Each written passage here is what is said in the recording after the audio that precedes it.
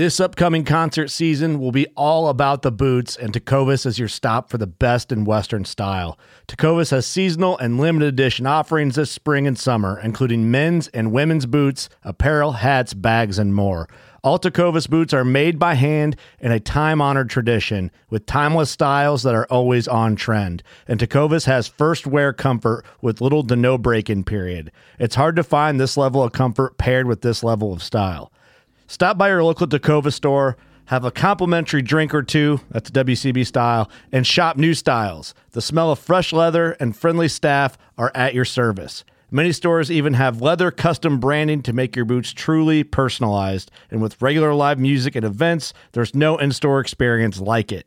If you can't make it into a store, just visit tecovas.com. That's TECOVAS.com. They offer free shipping on all boots, as well as free returns and exchanges, and ship right to your door. Go to tecovas.com and find your new favorite pair of boots today. Fishing like a local isn't just about catching fish. It's about connecting with the environment and the people who call it home. It's about hearing the stories and traditions that have been passed down for generations and sharing unforgettable moments with the people you meet along the way. Fishing like a local is having an experience that stays with you forever. And with Fishing Booker, you can experience it too, no matter where you are. Discover your next adventure on Fishing Booker. Hello and welcome to the Publicly Challenged Podcast. I'm your host, Luke Oswald, and I hope you join me on my quest for knowledge to become a better hunter, angler, and forager. Stick with us and who knows, maybe we will learn something together. Before we get to the show, I just want to mention a few things. Initial Ascent packs, they're awesome. I used a 2K all last season. I'm still using it now for stuff. I'm going to be using it for training, for prepping for my hunt and getting some miles in with some weight on my back. And I just recently picked up a 6K, and it's going to be awesome as well. Plan on using it on my elk hunt along with the 2K if I'm doing some day hunts or something and having a base camp. But if I'm packing on my back and going in there, depending on where I'm at, I'm going to be using that 6K. Dennis and Joe are amazing people. What's awesome about that company is you can reach out to them, and they're the ones who are going to answer your call and actually talk to you about their product. And you're going to even get a handwritten note from them thanking you for your purchase and wishing you luck on that hunt. And I just find that is super awesome and amazing in this day and age to have somebody that does that for you and actually hand writes a note for you is just amazing. And on top of that, it's an American-made product.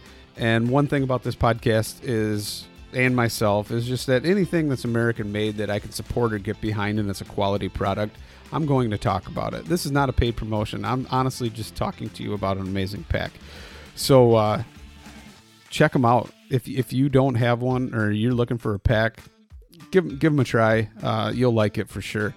And then on top of that, we're going to talk about treelineacademy.net. Treelineacademy.net is the most comprehensive e-scouting course ever made. Mark Livesey is just an amazing wealth of knowledge, and he's willing to share that with everybody. So check that out and see what's going on there with that. Use promo code PC2020. Save yourself 20% on sign up. It's awesome. And actually, it's not 20%. It's $20. Save yourself $20 off a sign up. Then the next one I want to talk about is Basemap. Basemap app with their hunt data, the online mapping system for e-scouting, setting waypoints, smart markers. So you have all your hunt data on the wind and anything, as long as you have a cell signal. It's absolutely amazing. There's so much more that's coming out. They've updated their offline maps, so they're way faster than they used to be, which I know a lot of people were actually kind of complaining about that, but now they're lightning fast. I've downloaded them, used them. It's awesome. On top of that, they've got some new updates that are coming out that are just going to blow you away. Can't talk about them yet, but we will be talking about them. So check them out. Use promo code PC25. Save yourself 25% on sign up, only on the website, not on the app. And with that being said, let's get to our show. All right, so I'm sitting here and I am talking to Dirk Durham. And Dirk, you want to go ahead and introduce yourself a little bit? Oh, hey there. Dirk Durham here, a.k.a. The Bugler. I'm the sales and marketing manager for Phelps Game Calls, and I'm just an elk hunter, man. I've been.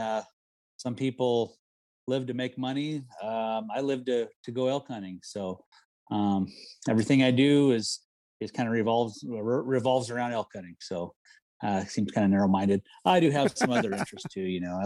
I like deer hunting and camping, and of course family. But as far as my main thing I'm into is elk hunting. So what did you do before you actually worked for Phelps? So my past life, right before Phelps, I worked at Night Force Optics. I was the purchasing agent there, and worked there for 9 years. Before that, in another life before that, I worked for a company called Les Schwab Tires. It's the biggest independently owned tire company in the Northwest of the U.S. And spent 18 years at that salt mine. And and before that, I went to high school. So that's about it. So what was it like? I mean, working at Night Force Optics, I mean, you were the purchasing guy, so you were actually like purchasing the glass from certain places, sourced from different places, or what was kind of the deal there? I'm kind of curious. I like optics. Yeah. So I was in charge of purchasing mostly like raw materials, tooling and such. I had a partner that he did some purchasing as well, and he did a lot of the pre-made parts that we had sourced outhouse the parts that we didn't build, that we outsourced. But yeah, it was awesome. It was a great job, great company to work for, and a lot of really great people I worked with, and made some really good lifelong friendships there, and missed that place a lot. I work from home now, so it's kind of weird, because I really enjoyed the social aspect, going to work every day, see my buddies, and we all had, everybody there, and in fact, not just my close friends, but everybody there has a kind of same mindset. We all love the outdoors, and we all loved hunting and shooting, and it was a really cool place to work. So I'm kind of curious now, because it's got my mind working. You're an archer, I mean, mostly bow hunter, right? But do you pick up the rifle and pursue game that much anymore? Or? Oh yeah. So archery elk is my main focus or my main mode of operation for elk hunting. But I'm not some purist. I just love hunting. Yeah. Right. So if I can chase elk with a rifle, I'm going to do it. Enjoyed it. I grew up hunting deer with a rifle, and still love to deer hunt with a rifle. But I like elk hunting with a rifle too. Yeah, it's a little different. You play different mindset and different gears. You're kind of shift into a different gear, to rifle hunt elk versus bow hunting elk. But yeah, I mean, I would chase them with a muzzleloader, if I had the opportunity. So nice. So let me ask you this then: is that rifle topped with the Night Force scope then, or? I've got some Night Force scopes on my guns. These days, I've been putting loopholes on. Nothing wrong with Night Force at all. Love those guys. Got an awesome quality product. Phelps lines up with Night Force. Jason has a long relationship with them, and with Leupold, for me, you mean, or with Leupold. And for me, it makes sense for us all to play on the same team. And you can't argue that Leupold isn't a quality product. It's been around forever. American made, good, solid people that work there. And what I really like about Leupold is they have the full package. Whether it's range finders, binocular spotters, rifle scopes, sunglasses, they cover the gap, and sunglasses. They cover the gamut. They cover the gamut, which Night Force, they're more into precision, long range shooting. They have a little different market strategy, which doesn't really line up with what I do as much. So anyway, which is unfortunate, because they're great people, good company too. So no, that's definitely cool. So kind of curious then, you switched camo a few years ago. Yeah. what was the driver behind that? The Phelps relationship with First Light, or I know some people gave you some flack on social media about it and stuff. I kind of saw that. Oh yeah. Oh yeah. Well, yeah, it's, like I say, if you're working at the same place, it's always good to be on the same team. Seems like you have more power if you're all aligned in the right the same gear and stuff, which and I feel like the people at First Light, the people behind the brand line up better with me and my core interests and values and stuff. I just feel I feel more comfortable with their crew than I did with the other guys. So nothing to say about anything bad about Sitka. You got an awesome product and good company. Just I felt a little better with the First Light guys. So I'm like, and Phelps never told me, he's like, yeah, you have to change. He never said any of that ever. But you weigh your options and you look things over, and it made the most sense. So I gotta say then, we're the whole First Light meat eater, everything, and now kind of the acquisition of Phelps within that. Were you kind of nervous about that at first, or I mean, it seemed like kind of a big change, going from just Jason running the company and you work in, and I mean, how did that work out? Right. So when Jason and I first started talking about it, he's like, hey, get this. And he kind of lays it all out and tells me what's been going on and, the talks they've been having. And he's like, what do you think? And I'm like, he kind of told me a little bit about all of it. And I'm like, well, knowing him the way I know him, I'm like, I think you're crazy not to pursue it. Because the man, he had a full-time job as an engineer.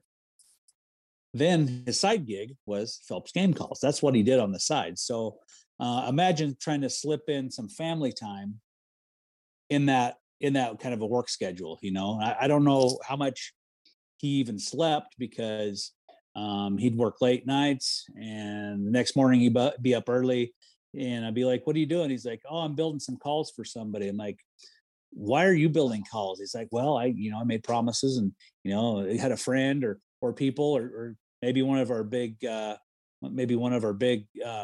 dealers put in a big order, and we just got to make the cut. So the man was in the trenches grinding. So knowing all that, and he told me about a lot about the acquisition, and I said, man, I think you'd be crazy not to do that.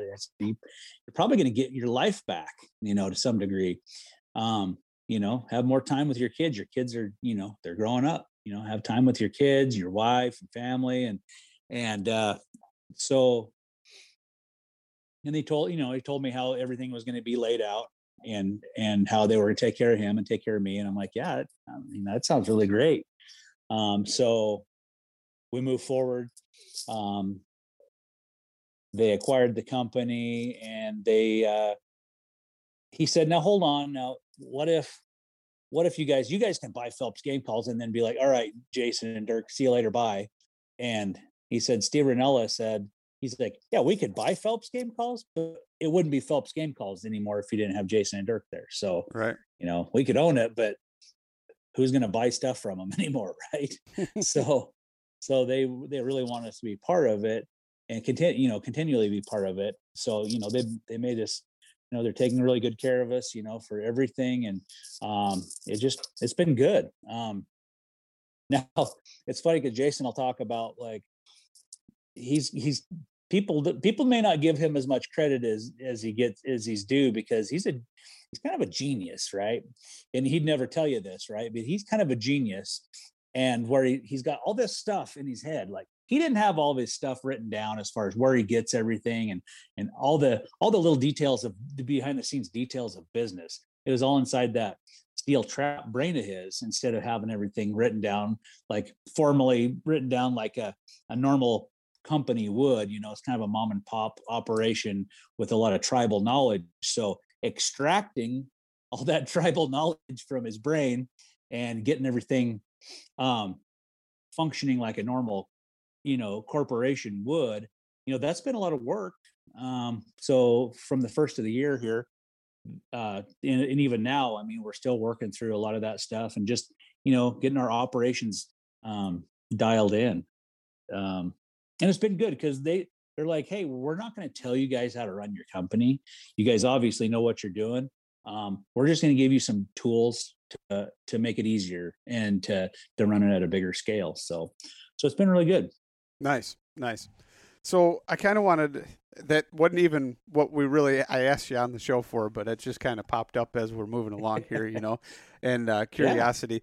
Figured I'd hear it from you guys. But I kind of wanted to talk about calling and sequences, and for a beginner that doesn't have the full tool bag of calls, what should they focus on to try and perfect first before they start moving on and doing different things? Is there anything that kind of stands out or sticks out? Well, I feel like if you're just super new at calling and you're just really wanting to learn how to call, I always say crawl before you walk. A lot of folks will pick up an elk call and they'll put it in their mouth, put a diaphragm in their mouth and blow on it thinking in mind that they're going to bugle right off the bat. Like, okay, seen these guys do it on TV, or Uncle Joe did it or whatever. And they're going to bugle and they put this thing in their mouth, and they either get the gag reflex or it tickles the hell out of their tongue. Right. And they're like, I can't do this. And I hear it a lot. So I like to tell people, crawl before you walk. I mean, you don't see some Olympic high diver, first day in the pool, getting on the high dive and doing all these cool flips and twists, right? No, you gotta learn how to just make noises and turn those noises into elk sounds. So learn the fundamentals of making noises and turn those into elk sounds. Learn how to cow call. Okay, once you get down cow calls, good. Okay, now you're starting to learn how to manipulate the sound tones on that diaphragm. Okay, now try to bugle, and then as you work your way through it, maybe some of your listeners, they're really like, oh heck, I've been calling elk for a long time, but everyone could improve. I can improve, right? So don't do the stuff you're good at. Do the stuff you suck at. So it's like, oh man, I can make a really good bugle, but my chuckles suck. There's no need to practice your bugles. Practice your chuckles. Work on those kind of fundamental things, and then as you work on those and you get better, you'll find the stuff that you were good at before you're even better at now, because you're really learning that control of the diaphragm, and that's what it's all about. So one thing that I notice is everybody wants to pick up a bugle tube, and right off the bat they try and do like a locator and throw some chuckles in there or something like that. I mean, yeah. Is that something that is realistic, or is it something that maybe if you're already involved in a sequence with a bull or something, is that something you apply then, or how does that happen? Yeah, you can do that. I have kind of a scenario or a sequence I always do, and I'm not saying it's right, or I'm not saying it's wrong. This is kind of what I do, and what I'm doing is I'm experimenting with different sounds that I'm trying to get a reaction, trying to get an answer. And then whichever call I get an answer to, then it's like, okay, well, I'm going to kind of stick with that call. So my very first call will be kind of like a locator bugle with no chuckles. Okay, if I'm trying to locate elk, right? So just something loud that carries, right? Is that what you're kind of trying to do? Yeah, that long stretched out high note, right? And then hold on, I'll do one for you. I got a reed around here somewhere, probably. All right. I don't know. This reed's pretty old, but I think it'll work. So here's that locator bugle.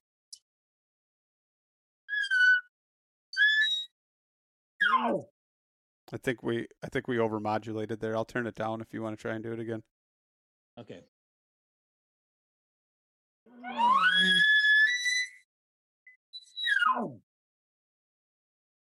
Yeah, we got it. Okay. So you can start out with that. You can start out with something a little more aggressive. But before I ever do that bugle, I'll throw out a few cow calls, and especially if I've just got to this spot where I want to call from, I'll do a really quiet couple cow calls.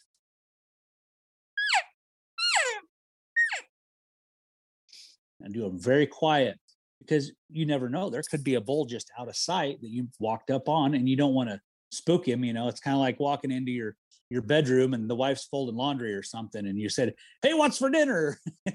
She's like, "Oh my gosh, you scared me to death." So you don't want to like startle animals that may be close by. So I'll give them a couple quiet ones, and then I'll give a couple louder ones to make sure, there's something out there at a distance that doesn't want to answer a cow call. Then I'll do that locator bugle. Then I'll wait for a while, maybe a minute or two. Then I'll give a couple more cow calls, nice loud ones, and I'll wait a couple minutes. Then my next bugle is going to be just a little more aggressive. It's going to be kind of a full bugle with with a couple of grunts on the end. So I'll go ahead and do that for you.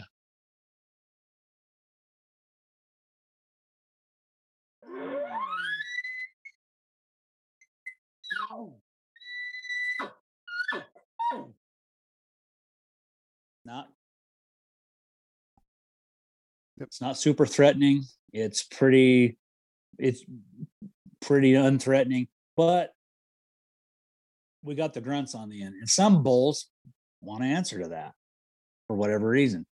I've had bulls that would only answer me when I grunted. I've had some bulls that only answered me if I didn't grunt. Right. So it's an experiment. And before I move on to the next spot, my last bugle, I'm going to give them a big, nasty lip ball. That means you're buzzing your lips, the lip part, and then it makes kind of a bawling noise, that big, raspy, growly bugle that bulls will make. And I'll go ahead and do one of those for you.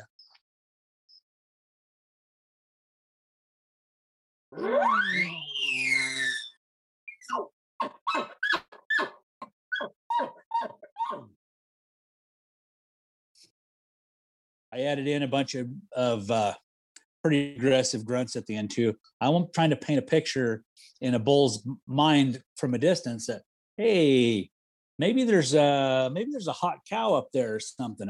I'm just trying to. It's almost like a shot gobbler or something to get a turkey to gobble, right? I'm just going to throw a few different things out to get a reaction from the bull and then play it from there.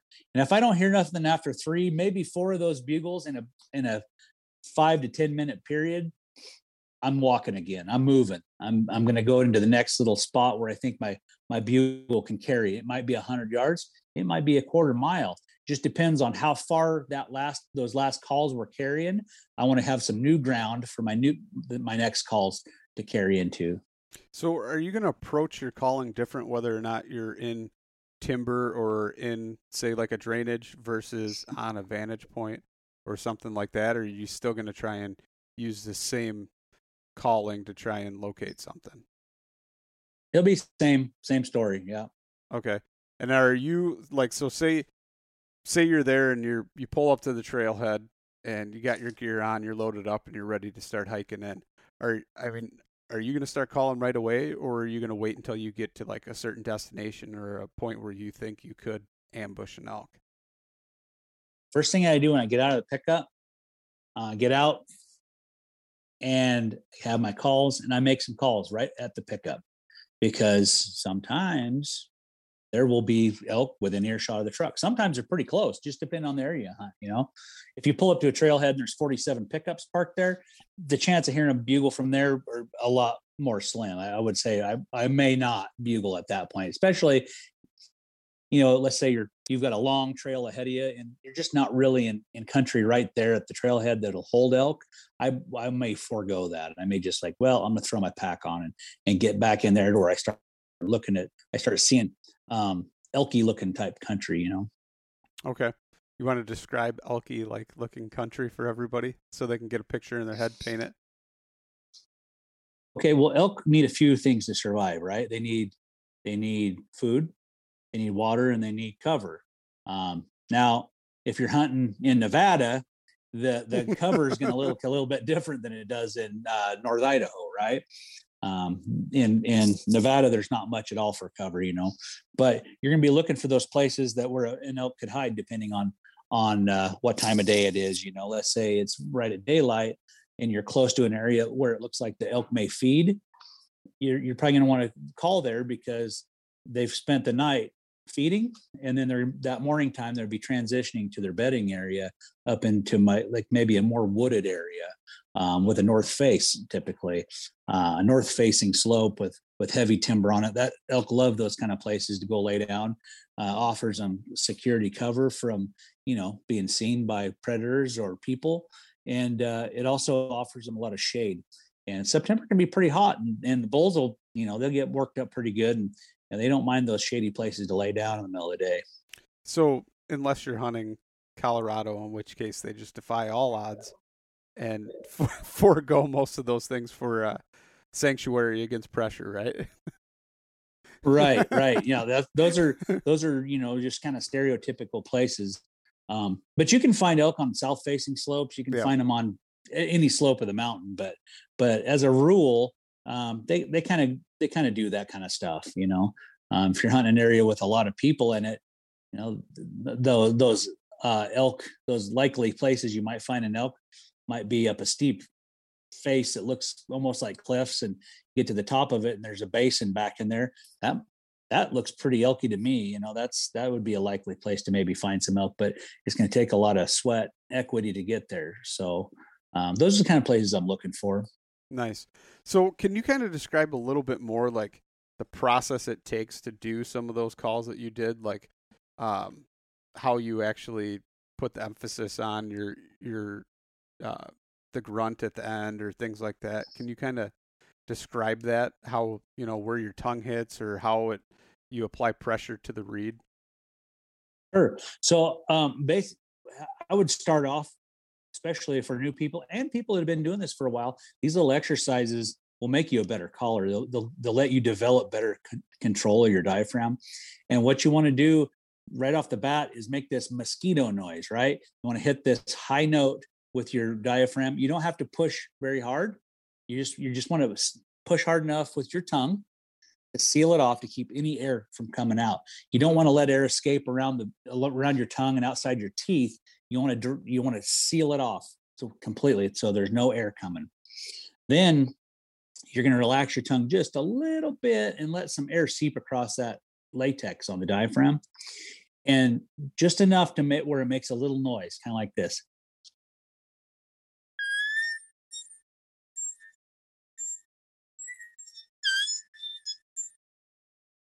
Kind of sounds like a mosquito, right? So then to turn that noise into a cow call, you're going to just kind of relax your tongue. Okay, you're going to relax your tongue, and you're going to drop your jaw just a little bit. So you'll hold that high note, and then you'll relax your tongue.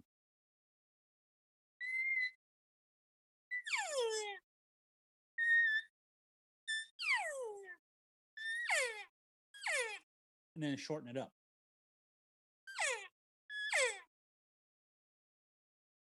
So that's how you make a cow call.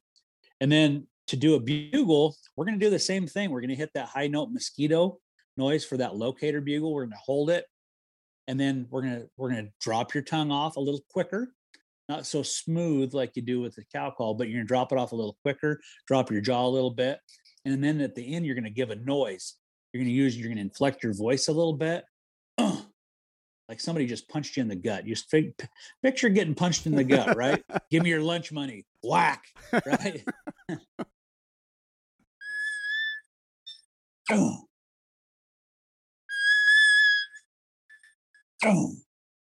you can control the air pressure a little bit here too. If you're struggling hitting that high note, remember, push hard with your tongue, and you can put a little bit less or a little bit more air pressure to it. That's the biggest thing is air control across there. So with the bugle, of course, you're gonna blow a little harder than you would with a cow call. So without a tube, it doesn't sound very good. But with the tube, it helps out a lot. It helps articulate those notes and gives the big hollow sound, that big bass hollow sound at the end. So I'll go ahead and do one with, and then I'll do one without the tube, and I'll do one with.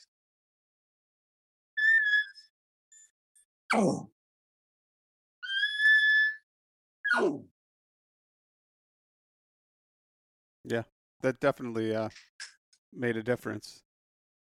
Yeah. So go ahead. I'm sorry. I'll continue on here. Yeah. We'll get through these real quick. So then to do a full bugle, you're going to want to start out the bugle with your diaphragm barely touching your tongue. You're going to barely have any contact at all with your diaphragm. And then you're going to slowly push harder. And then you're going to start out with giving off very little air pressure. And as you climb the notes, the octave scale, you're going to push harder with your tongue and you're going to push harder with your breath till you reach the top. You get that top note, you hold it, then you just drop it off at the end. And then when you drop it off, we're relaxing our tongue and dropping our jaw a little bit. So it comes off pretty quick on the backside. So here it is without the tube.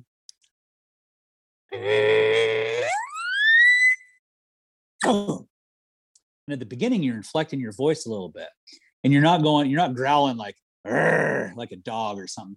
You're making a noise. It's almost like you're clearing your throat. Less is more, right? You're kind of like making like you're wheezing a little bit. That's what the sound is you want to inflect in the beginning.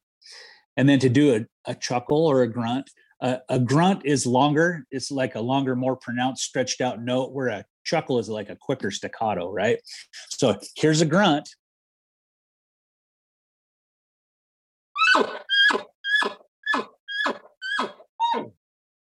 And here's the chuckles.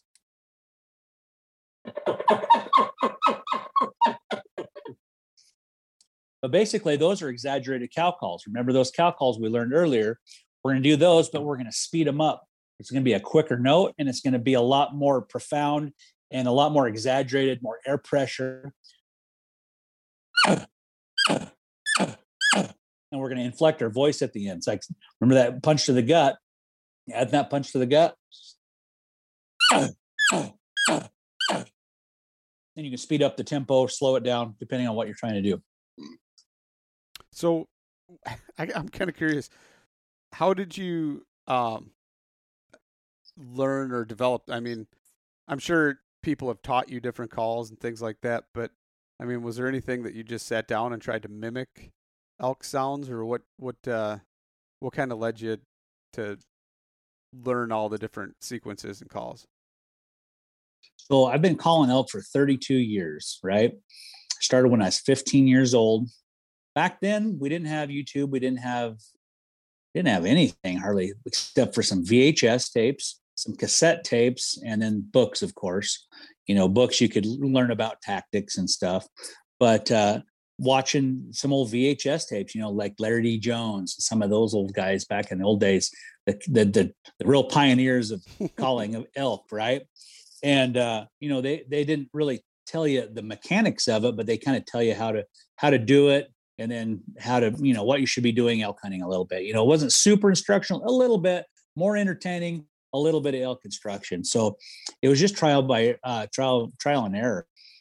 First put my first diaphragm in my mouth when I was 13, learned how to hunt turkeys. And then, so I'd already kind of been through the gag and tickle part of using a diaphragm. So I kind of knew where to put it. And as you know, kids like to annoy their parents, right? So that, I think kids pick up elk calling really well because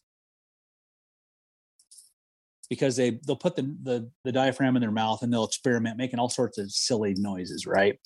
So as a kid, I'm singing the Star Spangled Banner with a diaphragm in my mouth, and little thing, just making all sorts of weird noises. So then when it was time to learn how to call elk, I kind of knew how to manipulate the call, but I'd never even heard an elk bugle in real life before. I'd watched on these videos. So I would watch the video, listen to the elk or the guy on TV or on the video call, and then I would try to mimic it. And my first year before September 1st came, I'm like, yeah, I'm getting this down. I can call pretty good. I can make some noises. And then, the opening day of season, and a bull elk starts bugling and he starts grunting and chuckling. And I'm like, okay, I'm way off. I got to make some corrections here. So for me, I just started mimicking what those bulls were doing, and, trying my best to copycat or mimic the sounds they were. And little by little, every year, it just got better and better and better. And I had a buddy, teach me about the lip ball, where you buzz your lips. And that one's super hard to do. You got to buzz your lips on your tube and then use your diaphragm call at the same time to get that big raspy call. And I probably struggle with that more than anything. But I was like, you know what, dang it, I'm going to figure this out. So for about a month straight in one winter, I sat around the house, sitting on the couch, buzzing my lips on my tube and trying to figure out how to do it. I finally figured it out. But I found that if you just put your lips on your tube and buzz them and get really good and comfortable with just making that buzz and then introducing that reed in there along with the buzz and try to make that mosquito noise again. We always go back to that mosquito sound because that high pitch is, a lot of folks struggle with that, but they introduce that buzz with the mosquito noise.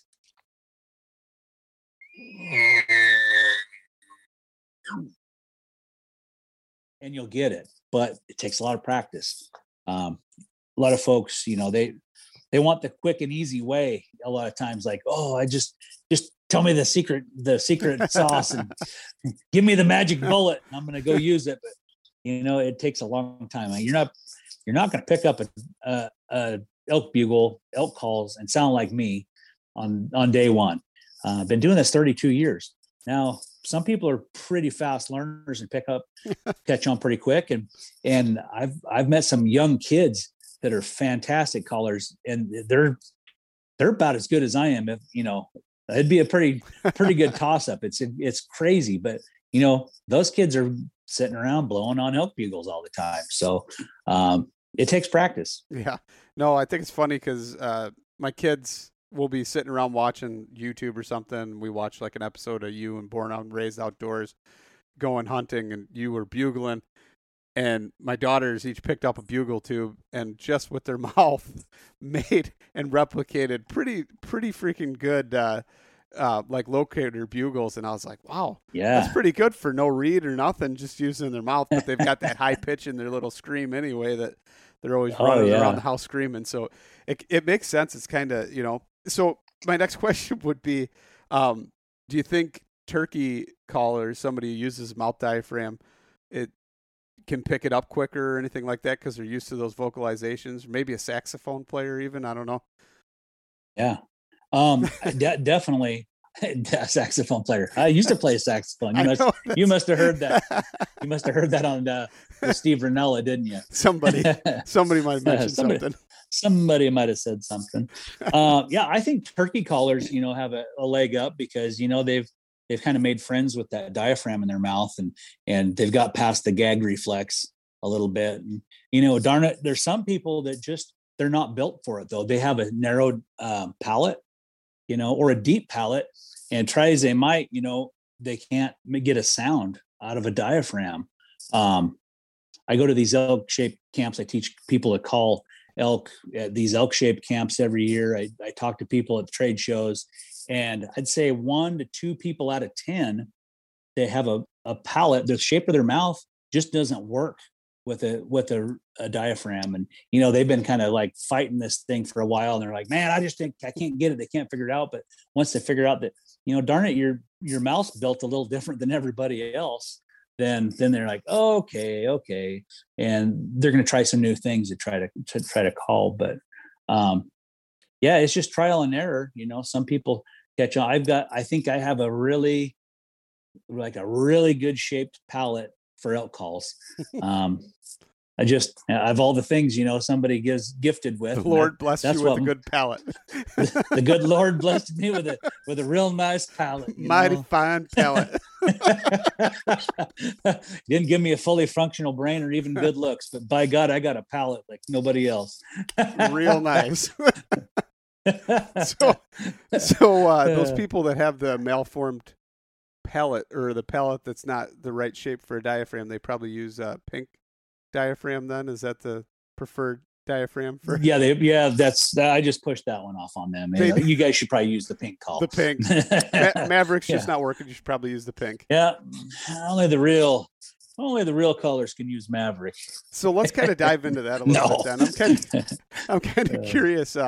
So what's the whole the pink Maverick and pink feud, and does it live on? Oh yeah, it always lives on. It's funny. Ever since I've known Jason, then I love to give that guy crap, right? We kind of have a little banter, goes back and forth. We kind of get little jabs on each other, and he's got a funny little giggle when he laughs. He has this little giggle, so I'm always trying to get that little giggle out of him, right? Because it makes me giggle.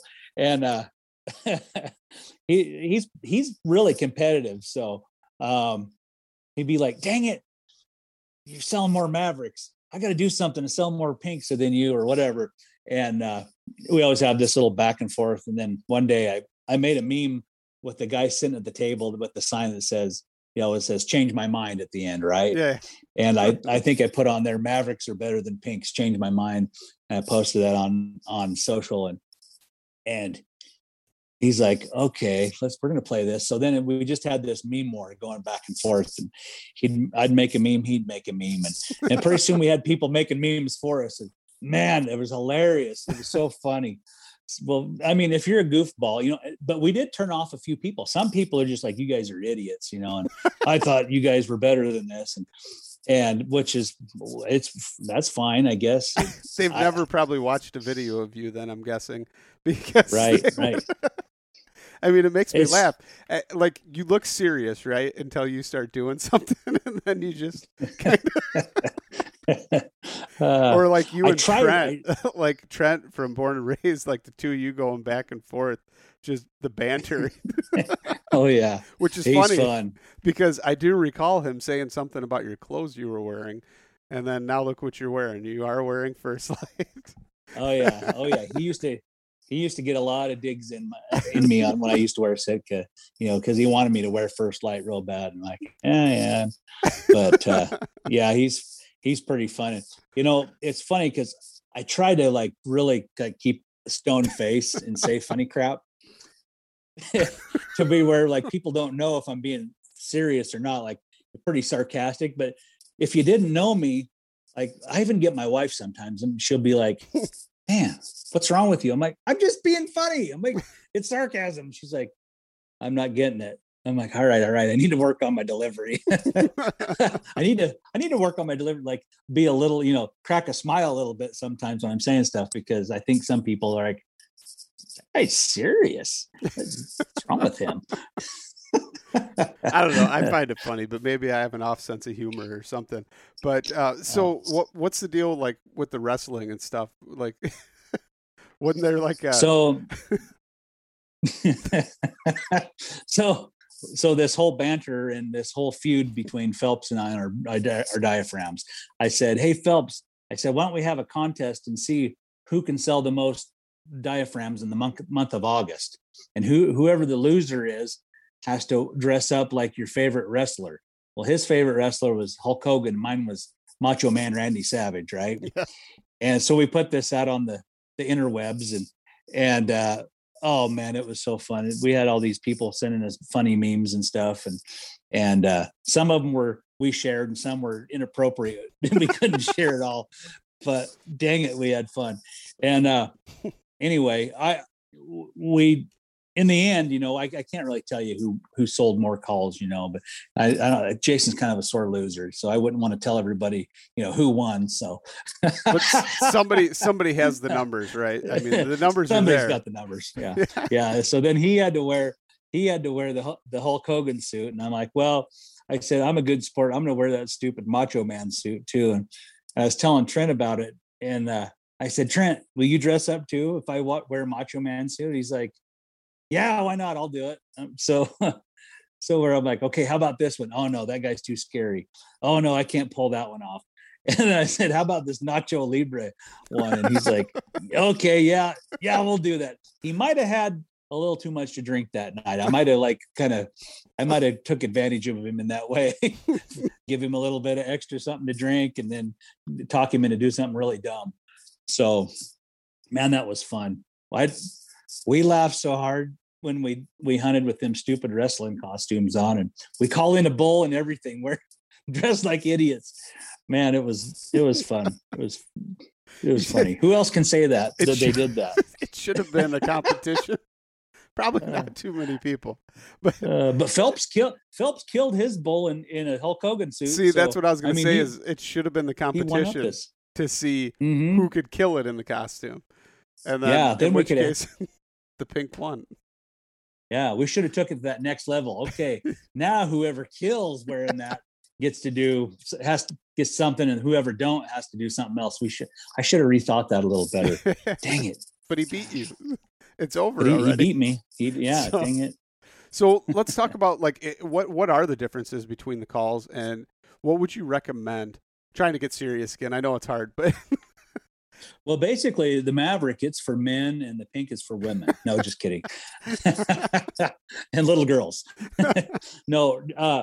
So the Maverick has a pretty thick latex. It's stretched pretty tight, whereas the Pink one has a little bit thinner latex and not as much of a tight stretch. So if you feel like you don't really blow that super hard on your calls, the Pink one would do a little better for you. But if you feel like you wear your calls out a lot, or if you get like me, like when I get to working up a bull, I always overblow and blow too hard.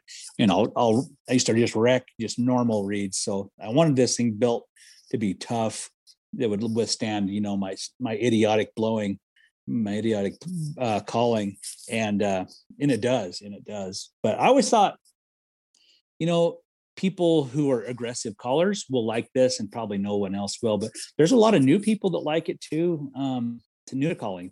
They try all of them, and they like that one for some reason. It's been a good recipe. But then there's some people that can't blow it at all. They prefer one of our other diaphragms, and unfortunately, sometimes those are Pink. So what about like the white or the green, or all these different other calls? What are those kind of specified for? Yeah. So the white one, it has a pretty thick latex like the Maverick, but it doesn't have near the stretch to it. So it's not quite as articulate for those bugles and screams and stuff. But and I can blow it. I can blow all the calls with pretty well. But the white one is probably my least favorite. But I've got a buddy, Jermaine Hodge. He's a world champion elk caller, and he can make that sucker just sing. And he prefers it over the Maverick. So everybody has a little different calling style. Everybody has a little different shaped mouth. Everybody blows a little different. So that's why we have all these varieties. Like the green one you mentioned, it's got a semi-thin latex with a kind of a fairly tight stretch. So I think we got 11 different calls in those amp diaphragms, and they're all just different latexes and stretches. That way there's something for everybody. That's because I think the one that I found I could produce the best sound out of. Now then again, I didn't have a Maverick and I didn't have a Pink, so I think I bought like two variety packs, one to practice with and one to that way if they were broken or worn out, you could go to the next one. But I think it was either the white or the gray one that seemed to produce the best sound for me. I think it might have been the gray. So that would have been a heavy one then? It's right in the middle of the road. It's just one notch below the Pink as far as thickness of latex and stretch. So it's actually probably our most popular call. Easy to use. You can get some really great calls out of it, really great tones and sounds out of it. And it's not, it's fairly durable for, your average blower, the guy that kind of blows kind of a medium hard. So yeah, that's a really good one. So you're saying that guy wouldn't be a blowhard then? No, not at all. He'd be a very truthful individual. So then, I mean, so do each of those calls kind of have their own, is it like an old bull or a young bull, or does it kind of just really depend on the bugler, we'll say in air quotes there, who's doing it? Yeah, I think it's real subjective to the caller. They all can make every sound there is. Whether you're trying to, you want to sound like an old bull, then you give a little more growl in your voice. Maybe you don't push quite as hard, or maybe you do. I mean, it's everyone's definition of what an old bull and a young bull sounds like too is different. I got guys telling me about, you got to do a spike squeal. just got to do a spike squeal. Well, dang it, I haven't heard a lot of spike squeals, right? Usually spikes, from my experience, have this god awful moany weird bugle like a kid going through puberty, like kind of like that. It's more of that than a little squeal. So the bulls will make all sorts of different noises. So, but a spike squeal, I never really got that one. But they're all very capable of it. That's always kind of been, to me, it's always been the misnomer on packaging of calls, like old bull, young bull, cow, young calf, or there's some calls that will make it like a calf call a little better. The ones that have a little tighter stretch, they're going to be more prone to make a calf call or like a high pitched scream or bugle. But that doesn't mean this other guy that blows on it, he might be able to make those same calls really well with a call that's not really labeled as such. So that's why we built our call matrix. It kind of shows, the different thicknesses of latex, the stretches of latex, and kind of where they stack up. And I always tell people, whether you're buying my brand or you're buying brand X, get 3 or 4 calls. It's a little bit of an investment, you're probably spend $50-$60 in the end, to experimenting with calls. But there'll be some of them that, oh yeah, that one's okay. And, ooh, I really like that one. And, find the one you really like and then stick with it, practice, get better. And a lot of times you'll find those other ones that were just kind of so-so or okay in the beginning. You might find you like them a little better after you practice with them. So it's not like you find your one and you're done, you throw the rest away. Chances are they're still really good for that. But I will say some guys, they need those, little different stretches of latex to produce different sounds. And some guys will carry 4 or 5 different ones in their pouch just to try to have different sounds and stuff. You trying to get, elk to bite on a little different tone or whatever. So, which is good. I like to keep it simple. I only keep one kind of call in my pouch. That way I know what I got. And I can do all the sounds anyway. So, I'm kind of curious then. So say you buy these calls, how long is latex going to last? How long are you keeping it for? Especially say you keep it in your truck and you're driving around practicing in your truck or something like that, and you're keeping it in summertime, right? And your truck's getting hot. What's it doing to that latex, and how long should you have it before? Are you keeping it until you notice a degradation in sound, or is it something else? Yeah.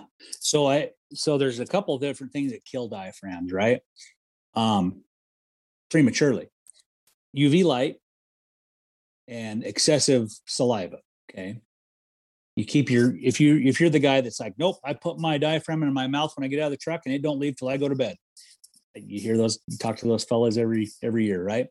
But the problem with that is you don't get the life out of your diaphragms.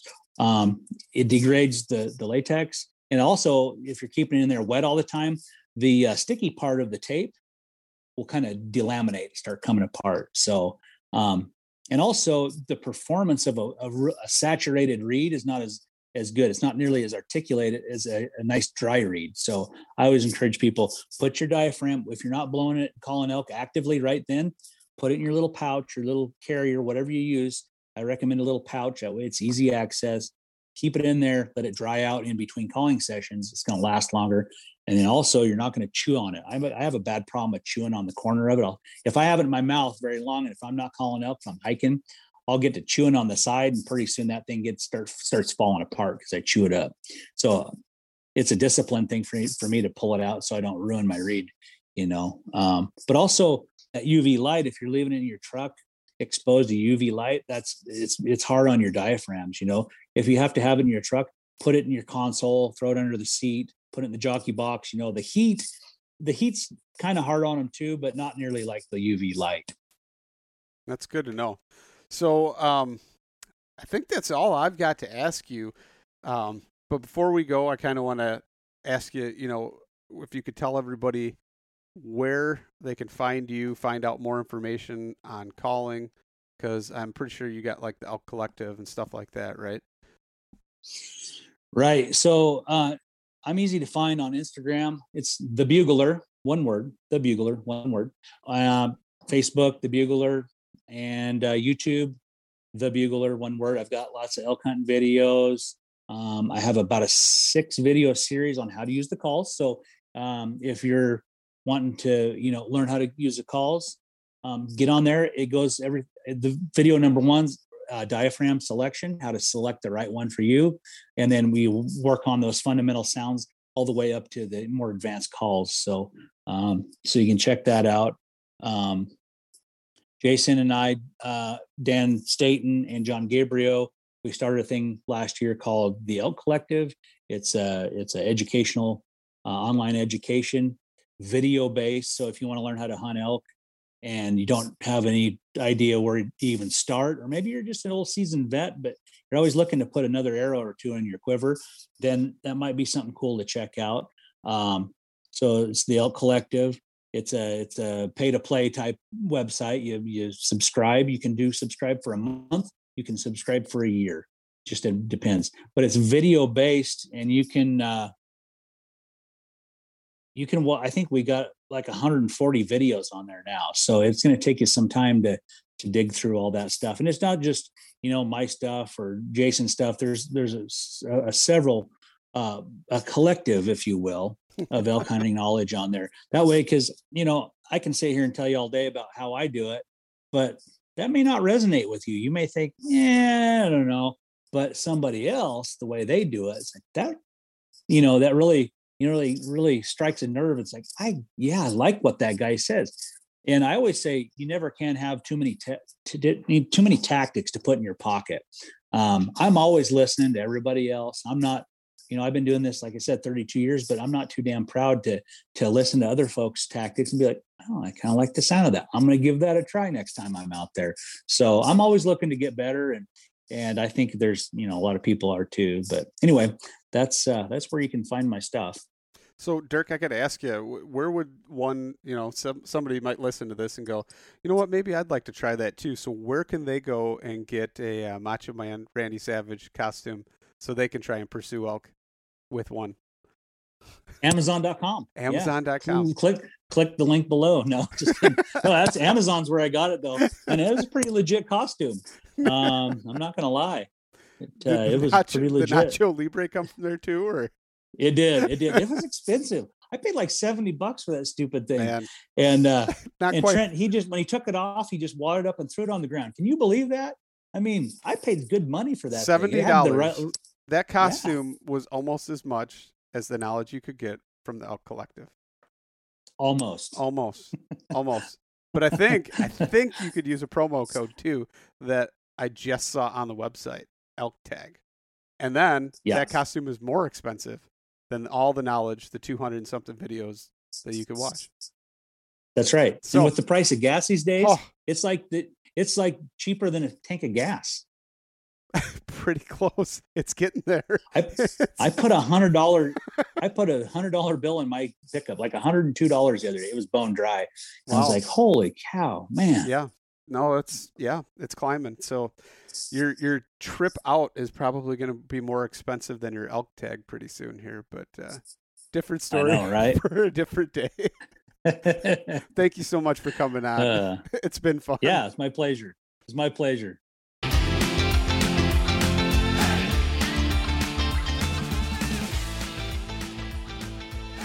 And once again, thank you so much for listening to the Publicly Challenged podcast. I hope you enjoyed the show, and if you did, please subscribe on whatever platform it is you're listening to.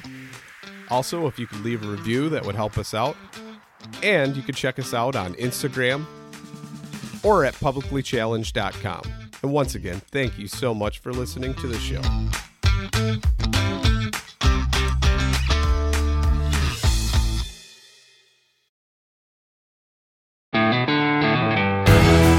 The most legendary shows in the outdoors is on Waypoint TV.